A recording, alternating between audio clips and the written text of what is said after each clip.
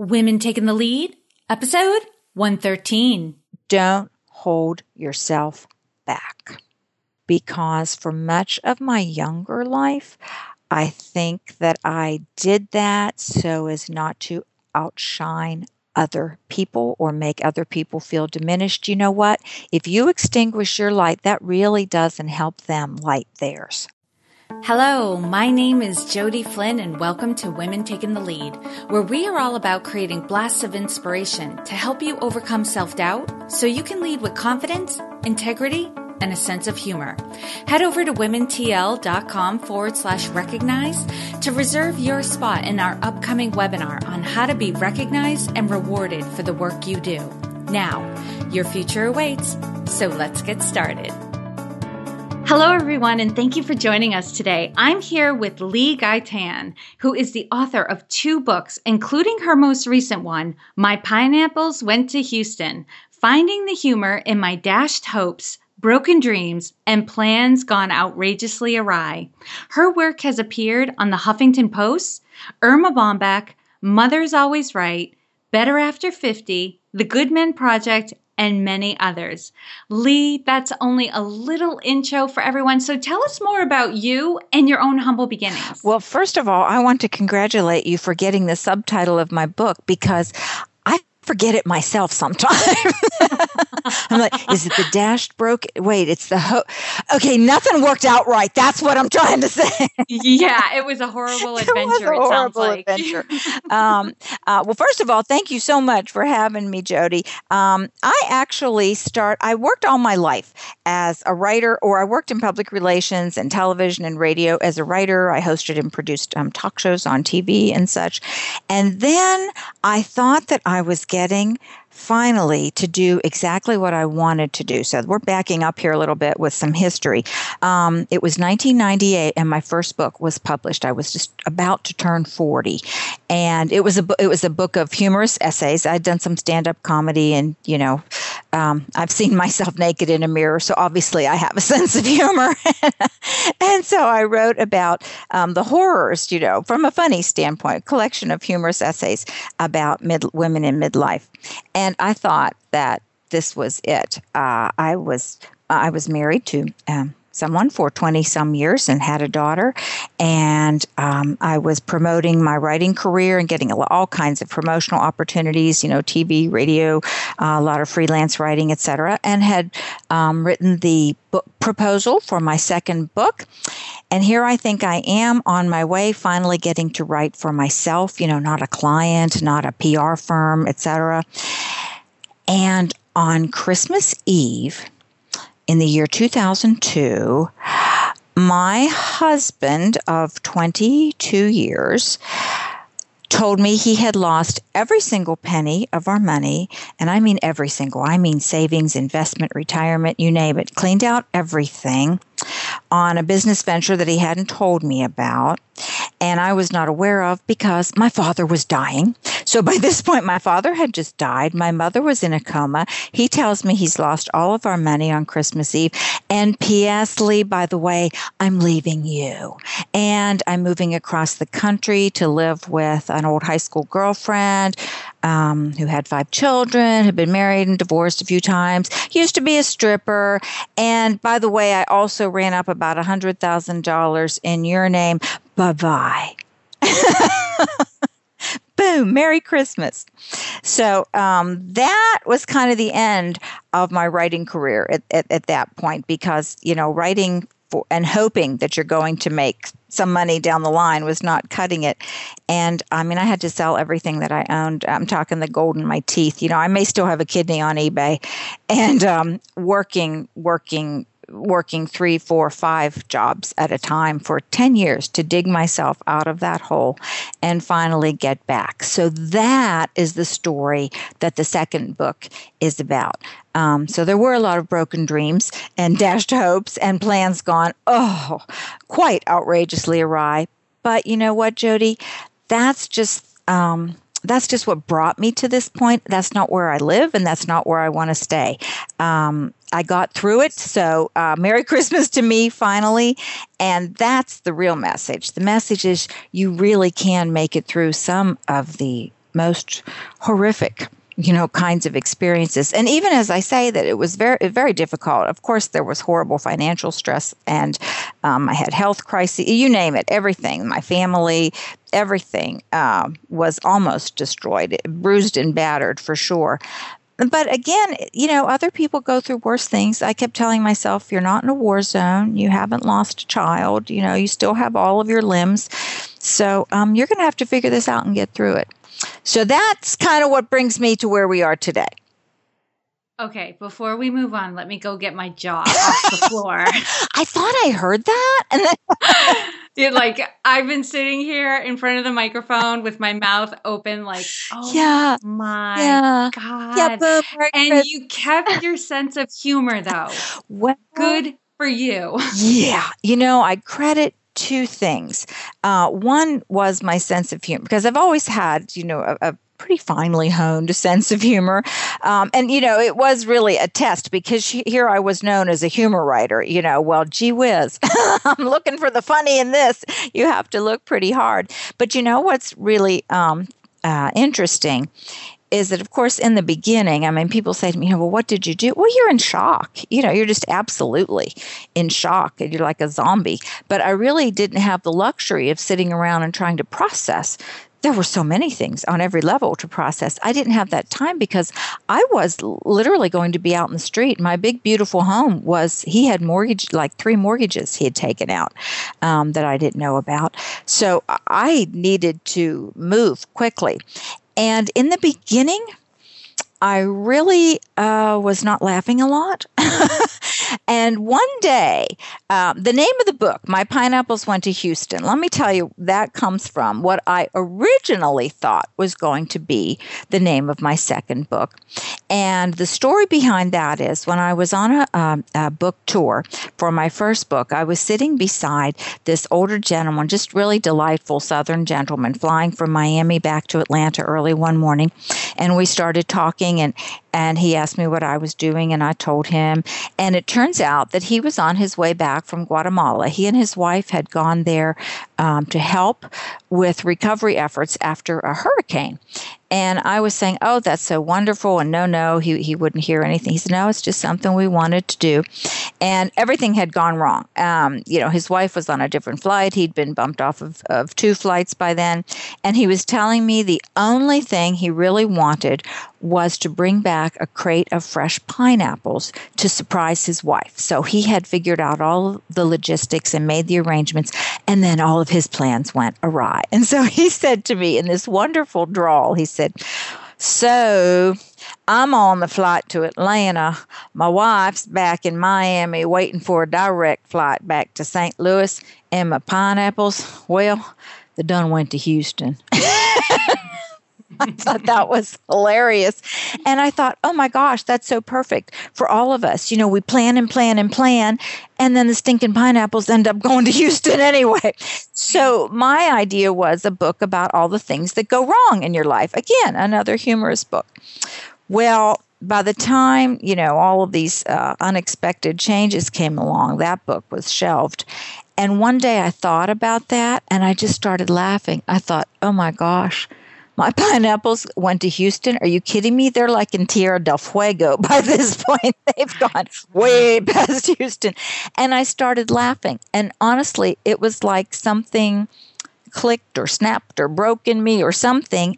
And I thought, oh my gosh, that's right. I laugh. I make jokes. Oh, yes, I know. That's what always helps me. And it was like I felt like I was reclaiming part of myself. And I thought to myself, he can take everything. He'd sort of taken a machete to my life and hacked away everything: my job, my career, my finances, my family, my health, emotional and physical at that point. But you know what? I can still laugh, and nobody can take that. And it seems like that was a sort of a little turning point. It was very early on. I was really hoping the turning point was, that the lottery would somehow be mine the next day without buying a ticket, of course. And that didn't happen. But the humor definitely helps. And I had an endocrinologist tell me, he said, that's why you're still sitting here in front of me instead of 6 feet under.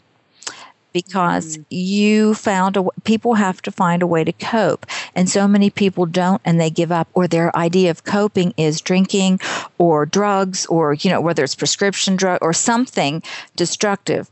At which point I told him I did also mainline Diet Coke for about 10 years. He said if that was the worst substance I had abused, it wasn't too bad. So, the humor, as he explained to me, discharges physical stress. It discharges emotional stress. You get the flood of endorphins and all of that, the feel-good brain chemicals. And it's a very good skill for developing resiliency. I really think it's important. Now, everybody has different, different coping devices, but that is definitely something that was important to me, and I think probably pretty important across the board. Well, it goes to the essence of who you are, too. Like you said, you're a humorist. So when you were able to finally laugh again and see humor, for me, what that told me in the story is like you came back to yourself, like you were lost before. You have really hit the nail on the head, Jody, because I hadn't even put it into words at the time, but that's exactly what I say in retrospect. It really felt as if I was reclaiming part of who I am, who you are at your core, your identity.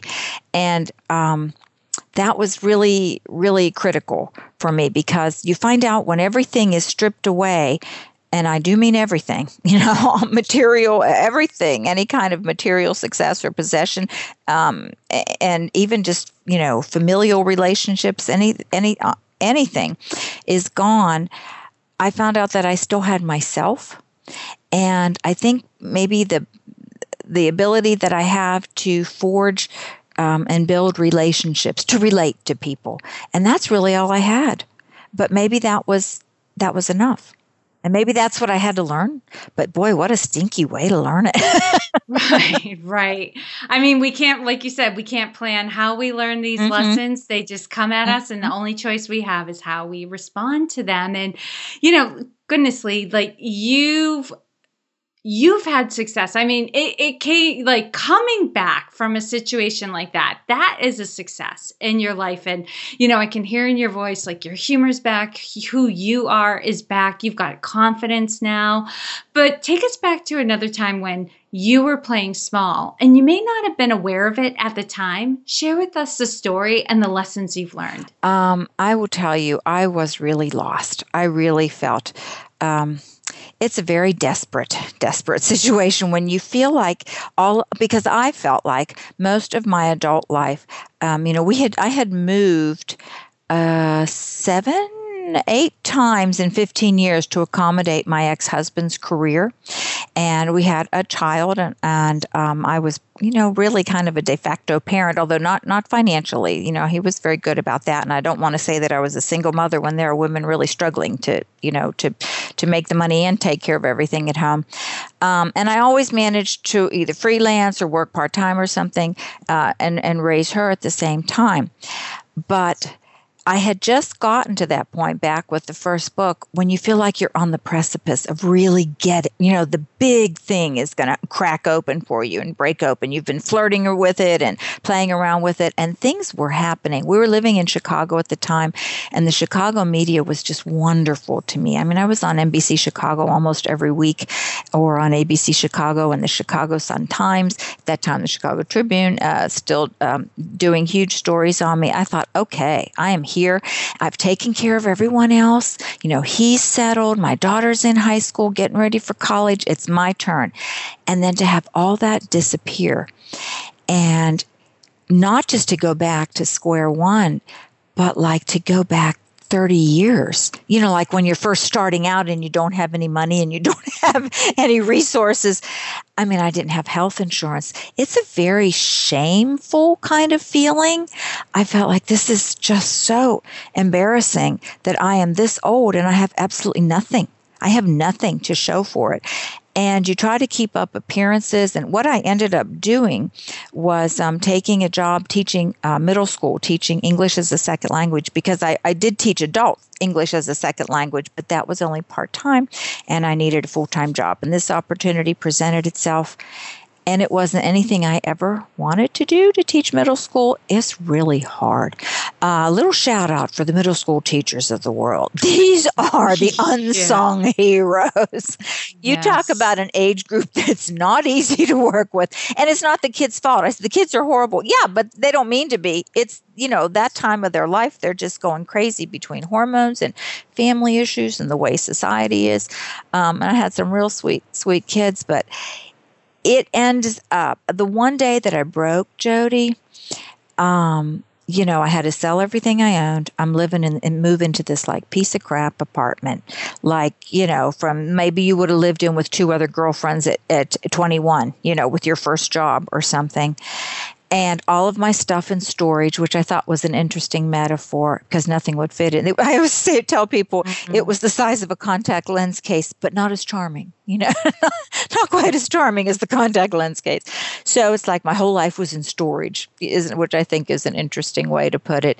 And I'm working from 7 to 9, teaching this special academic class. Then I'm teaching all day middle schoolers from 9 to 4:30. Then I'm driving and teaching from 6 o'clock till 9 o'clock adults. And then some days I'm at 3 different locations, and I'm teaching in a trailer because the school was so overcrowded, and it would rain and there was mud and you drop your keys and you have to find your keys in the mud and there was roaches in my tray.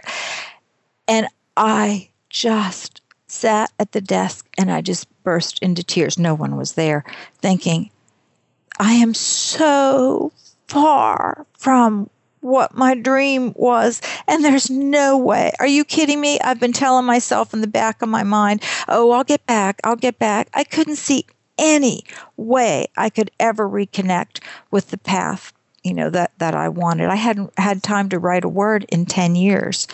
And I just really lost it that day. And yeah, that's really desperate. And on top of it all, I was having a lot of health issues. Menopause came on early overnight. I gained 30 pounds without any explanation. My hair fell out. My joints swelled up. I developed blinding migraine. I mean, it was like, wow. And maybe those weren't roaches. I was starting to think they were locusts in my trailer. It's like, I'm sorry. Did I say my name was Job? Did I write that somewhere? No. Yeah, that's when you just, I just wanted to curl up and just give up. Yeah, that was not me taking the lead in anything. Wow, yeah, Lee, and hearing your story, when I'm hearing it, you were pushing yourself so hard and working in these horrible conditions. It's not surprising that your health was really suffering. I mean, you keep up that pace.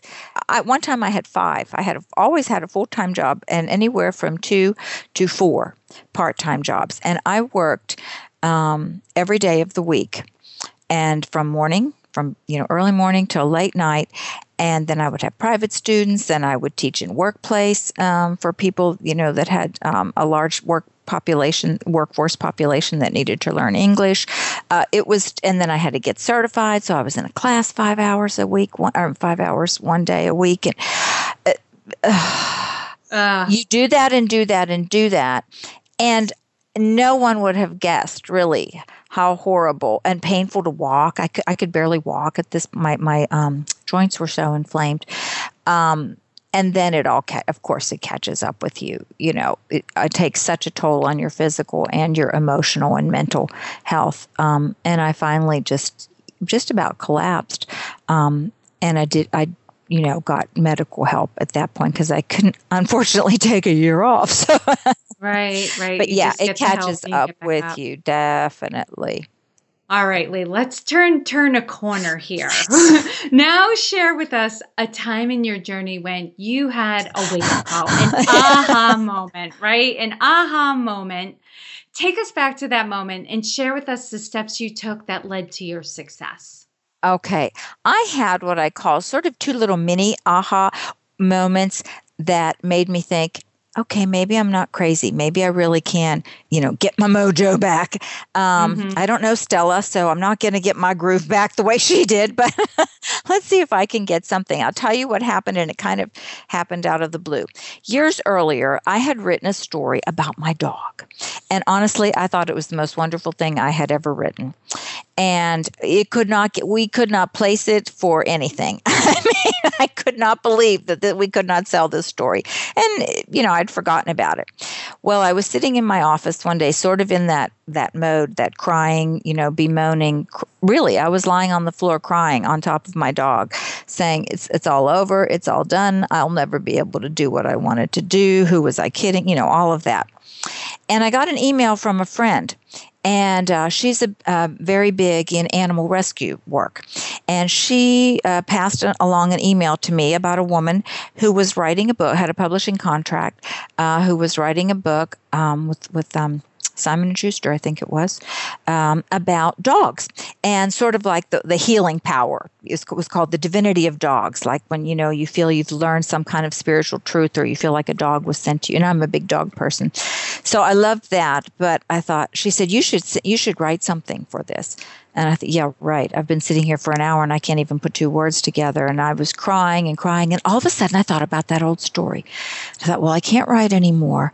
But that old story was good. I dug it out of the archives and I sent it to her. And within about 15 minutes, my phone rang. And here it's the author. I think it was a fax at that time. And she was sitting there when it came through.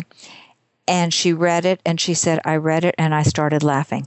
And then I started crying. And before the end, I called my husband and said, get up here and listen to this. Am I crazy, or is this fabulous? And she said, I just had to call you in person and tell you what a wonderful writer you are, and you will absolutely be in this book. And, even Simon & Schuster's editors didn't change one word of my story. And Jody, it was like that, to have that kind of affirmation that I hadn't had in like 10 years. And you start thinking, maybe I made the whole thing up, maybe I really can't write anything. That kind of rekindled it. And then another little thing happened. I was doing this impromptu marketing session at a staff development thing for teachers. And the keynote speaker, I did not realize was the keynote speaker, was sitting in the audience. And he sought me out at the break and said, is there a reason you're not doing this professionally? And of course, I had no time to explain. Oh, my life was taken from me, And he talked me into doing this, getting back into speaking and working with this working group that he had going. And little by little, every time I connected with those people, with like-minded people, creatives and excited and on fire with dreams and goals and step-by-step plans, how to get you there, it was like I came all the way back to life. And that was it. I started writing, and I wrote every minute of every, weekend, middle of the night, whatever, and wrote the second book. And that kind of relaunched me back in this, in this arena. So it was just, little trickles at first, but eventually it built back. And then connected from there, connecting with a bunch of other people who are so gracious and so helpful. I really find that people are very generous with guidance and help and support. If you return the favor, you can't just be taking. And I thought, I don't have anything left to give. And they're like, are you kidding me? You're like the best cheerleader on earth. I can't do a cartwheel, but I can clap. But the big lesson in this, I was at the speaking group. And I was, telling the story, and they're laughing and they're crying and blah, blah, blah. And at the end, I said to them, but you guys, I don't think there's a big takeaway lesson from my story. I mean, it just seems like a bunch of crappy experiences strung together. I mean, what's the takeaway for people? Don't marry this guy. Don't marry. That's not that good a lesson. And maybe he's better now. I don't know. And one of the guys in the group, just a really cool guy named Dan, and he had an amazing story. He was one of 5 children, one of the only ones who didn't end up dead or in jail. And he was the pastor of a large church in Tennessee. He and his wife were ballroom dancers. He was just awesome. And he said, Lee, do you not get it? You have learned the power of enough. And I said, oh, yeah. okay, what is that? I learned it. And he said, he just started pinning me down. Why didn't you give up here? Why didn't you give up there? And finally, what I started spouting back to him was that no matter how bad things got, even on those days when, I was really, really, really at the end of my rope, the big save never came, Jody. Superman never came down, turned back the hands of time for me. The winning lottery ticket didn't fall in my lap. None of that happened. But I would get little bits and pieces of what I now call enough, something that got me through. Sometimes just from 1 minute, to the next minute. I'll just give you 2 quick examples. One time I was sitting in my car. It had broken down for the 410 millionth time, if that's a number. And my niece was getting married. I was going to miss her wedding. I'm sitting there crying. I don't have any money. I've used up all my AAA calls. And I said, well, I don't know why the whole world is against me and God hates me and blah, blah, blah. And I looked up, and I'm not kidding you, there was skywriting that said, God loves you. And I thought, that's really nice. Could you say it with cash, Lord? Because just a thought. One other time, I was in a similar kind of situation of desperation and just crying, saying, I'll never get my life back. I will never get my life back. There's no way. I'm nobody. I'm lost. I'm such a nothing now. Who wants to hear from me? I have nothing to say. And I looked up from crying as the only truck on the highway, the only truck on a 4-lane highway went by. I was in the McDonald's parking lot. And on the side of the truck, it said, Full Circle Restoration is coming to you soon. I found out later it was a furniture refinishing company, but that just, that really resonated with me because in my former life, I had written a lot about restoration. So that really meant something to me. So it was just little things like that. And I say, you got to forget about the big rescue and you have to learn to appreciate every small drop of mercy that comes your way and to be grateful. It's hard to cultivate gratitude in those situations, but you need to because I really think that that's sort of the miraculous lens, that when you look at even these tiny drops of mercy through the lens of gratitude, somehow they're magnified until they cover the need, no matter how big the need is. And it's really kind of amazing how that works. And Dan put it like that to me. I thought, you're absolutely right. That's what got me through. So that's kind of how I got back to where I'm trying to get anyway. At least I'm on the way to there.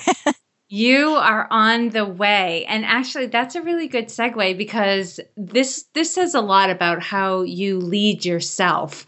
I'm always curious about how each of my guests would describe their own leadership style, right? There are certain commonalities, like good leaders have to be good listeners. They have to build relationships, but there are certain things that all leaders do just a little bit differently based on their life experience, their personality style, their strengths. So Lee, how would you describe your leadership style? I think, when you do those personality profiles like that DISC profile, boy, they nailed me on that. I used to poo-poo those things, but man, it's really accurate. I think I really tend to lead. I'm a very big on consensus building, very much. And I think I'm very good at I really lead from a point of relationship, of relating to people, and always empowering other people. And definitely, I never take anything or anyone on my team, or whether they're working for me, with me, or I'm reaching out to them and trying to build a team. I never take one thing for granted. And I really try to impress that upon people that I'm working with, that's what I bring. If you're going to be negative, and not that you can't be critical as far as not critical in a negative way, but, really assessing something critically and seeing what needs to change, what's working, what's not working, what we can tweak or fix. I'm not going to work well in a negative environment.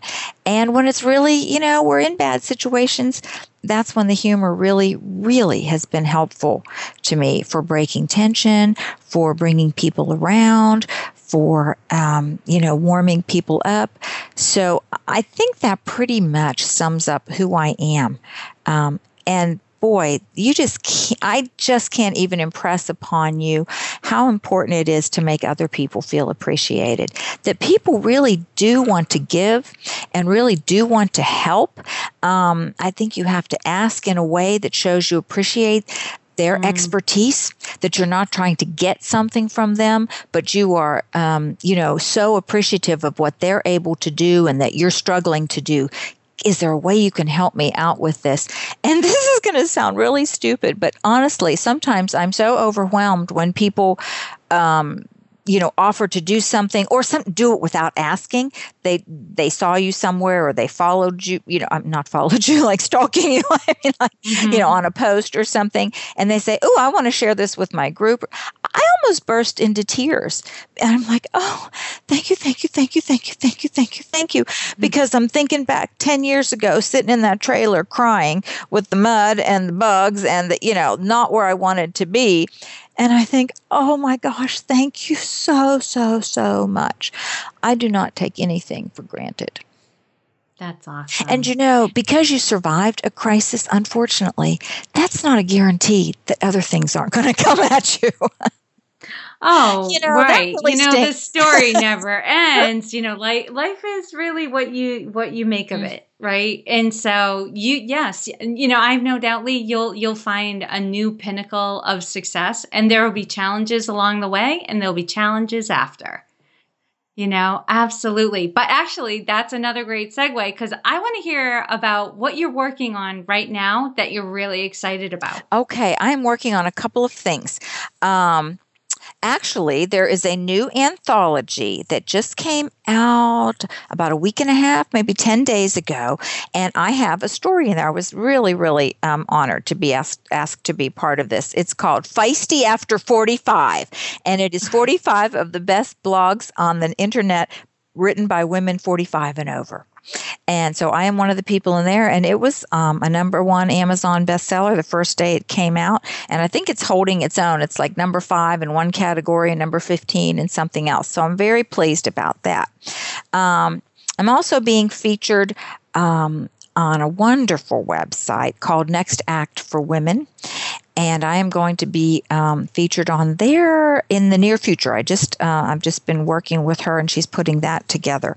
So those are things that I'm excited about. I'm also working with a wonderful woman named Kimberly Montgomery, who, if you have not gotten her yearly planner, it's called the Choices Notebook, is wonderful. It just came out for this year. And she's working on a new book, and I've submitted some material to her. I hope that my essay gets chosen for that. But I've also recorded some videos that she's going to be using in a webinar that she's putting together to help women who are facing a very unexpected, difficult transition in their lives and how to get over it. So that's what's going on with that. I'm also doing a little mini relaunch of the Pineapples book and trying to do it, with all this new information that I know now here in this 21st century stuff, you crazy kids, with all the social media platforms and how to launch a book. So we're doing a little mini relaunch because I am giving away a free book called Light Wines, Wines, Light Wines and Laughter, which is a collection of humorous essays and blog posts that I've done. You will get that free if you download or buy my book during the promotional period, which is coming up in April. And then, Jody, I got to get my butt back in the chair and my fingers back on the keyboard and start working on the next book. There you are. Plenty to keep you busy right now, Lee. That's for sure. All right, Lee, we're moving into the quick leadership roundup. So tell us, what is one practice you have that helps to make you a better leader? I think that it is being able to honestly assess myself and take inventory of what my strengths are. When I was younger, I used to think that if I wasn't good in something, that was a weakness, or I needed to be good in that, or I had to learn how to do everything. And I have since given that up. I have learned how to really outsource things. My time is better spent focusing on what my core strengths are. And I think that is writing, speaking, and relating to people and team building. And I will lean on anybody else I can. So I'm very good at sizing up, where people fit in, and the pieces that I need and putting those pieces together. So I think that's something that has helped me a lot and taken some of the burden off of me, even just as far as how I think about myself. That I don't think that different does not mean less than. We all have different abilities and skills and qualities. And it doesn't mean if you don't have one thing or the other that you're less than the other person that has that. We really need each other. What is one book that you would recommend to a woman to help her develop her leadership?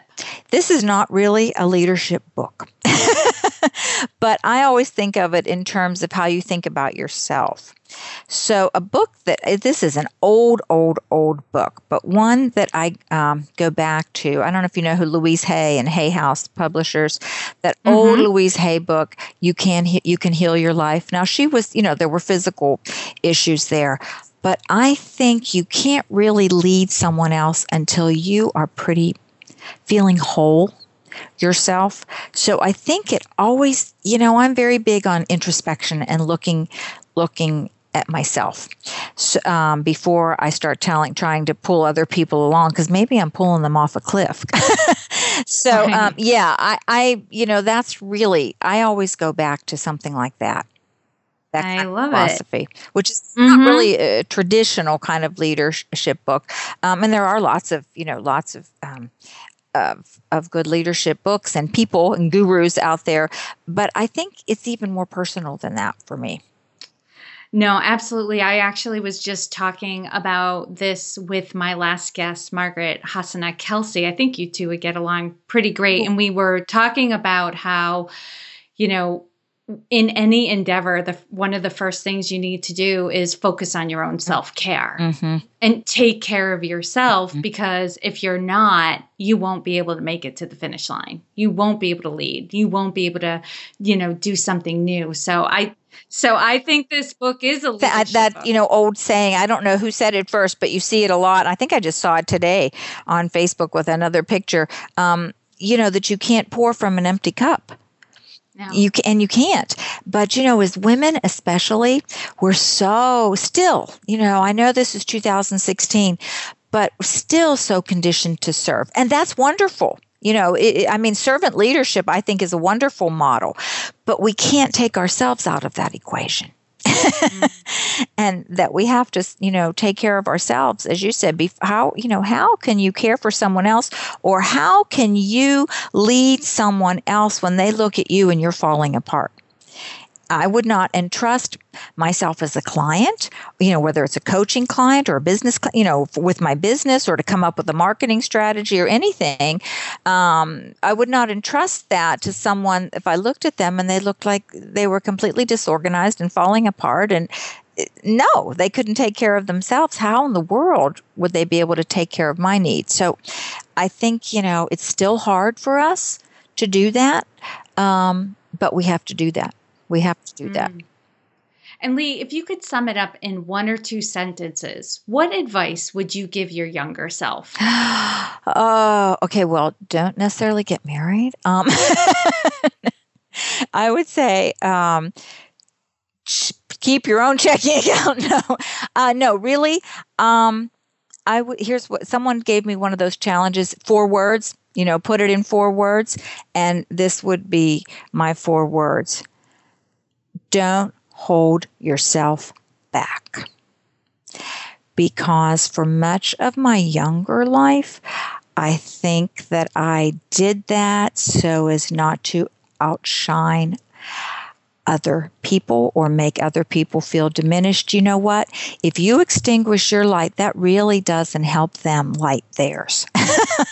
Really, you can only light another light if you're lit. It's just the whole hiding your light under a bushel. But I did that a lot, and that's not really good. That's not a good way to go through life. I don't mean that you're in people's face and me, a narcissistic kind of thing, but don't hold yourself back. You are here to shine, to light the way for other people. And other people are here to light the way for you in a way that you can't see, to illuminate a darkness that you have. So don't hold yourself back, especially we need to tell that to our girls. And that was a good thing about teaching middle school, that I really had a lot of good talks with my girls. I'd see them kind of downplaying themselves in front of some little boy. This at 11 years old, they're already starting that. But these girls are pretty. These girls, they're not over 45. They're well under 45. But I'd say this generation coming up was pretty feisty. Feistier than I was. And Lee, share with us a success quote or a mantra and why it has meaning for you. This is going to sound really corny because of the story that I told you, but it really is about full circle and restoration. The word restoration just resonates with me, and I used to write a lot. I did a program at a seminary, not as an ordained person, but a lay seminary program, and that was my topic that I wrote about, restoration. And as a teacher, as a language arts person and an English teaching person, I talk a lot about word parts. And, re means again. And it's really easy to have a second chance, because if you didn't like what you wrote, rewrite it. If you don't like the way, your life is going, reroute it. And in restoration, I love that, because the word isn't storation, it's restoration, which means it's presupposed that we're going to fall down. And we're going to fall apart, and things are not going to go right. But you can be restored. So to me, I really like the idea of restoration, and I really like the T.S. Eliot quote about, starting, the ending is where you started from, only you know the thing in a different way. So many times we're repeating cycles or repeating even the same situations in our life, but we see it from a whole different perspective. So maybe life is really just more spiraling. It's more spirals than it is a straight line. And Lee, lastly, what is the best way for this community to connect with you? Okay. My website is LeeGaitan.com. It's Gait like Tom, A-N like Nancy, LeeGaitan.com. My blog, the Bounce Back blog, is part of my website. So if you go there, you will find it there. And there are all kinds of ways to connect with me, through my website. And I have a Facebook page for my book, which is My Pineapples Went to Houston, Facebook.com/My Pineapples Went to Houston. And on Twitter, I am LG Pineapple. How about that? Yeah. And for those of you who are out for a run or in the shower or driving to work, don't worry, because all of these awesome links and resources that Lee shared in this episode are at womentakingthelead.com. And Lee, thank you so much for taking the time to inspire and enlighten us. We are all better for having met you. Oh, Jody, thank you so much for having me. You are doing the awesome thing, and that is bringing all kinds of women to the fore here to encourage other women to do the same thing. You're taking the lead, girl. Thank you for joining me on Women Taking the Lead. Are you ready to take the lead in your own life? Head over to womentl.com/recognized to reserve your spot in my upcoming webinar on how to be recognized and rewarded for the work that you do. And to strengthen you on your leadership journey, I'd like to send you off with a quote from Marianne Williamson. Our deepest fear is not that we are inadequate. Our deepest fear is that we are powerful beyond measure. It is our light, not our darkness, that most frightens us. We ask ourselves, who am I to be brilliant, gorgeous, talented, fabulous? Actually, who are you not to be? You are a child of God. Your playing small does not serve the world. There is nothing enlightened about shrinking so that other people won't feel insecure around you. We are all meant to shine, as children do. We were born to make manifest the glory of God that is within us. It's not just in some of us, it's in everyone. And as we let our own light shine, we unconsciously give other people permission to do the same. As we are liberated from our own fear, our presence automatically liberates others. Again, thank you for joining with me, and here's to your success.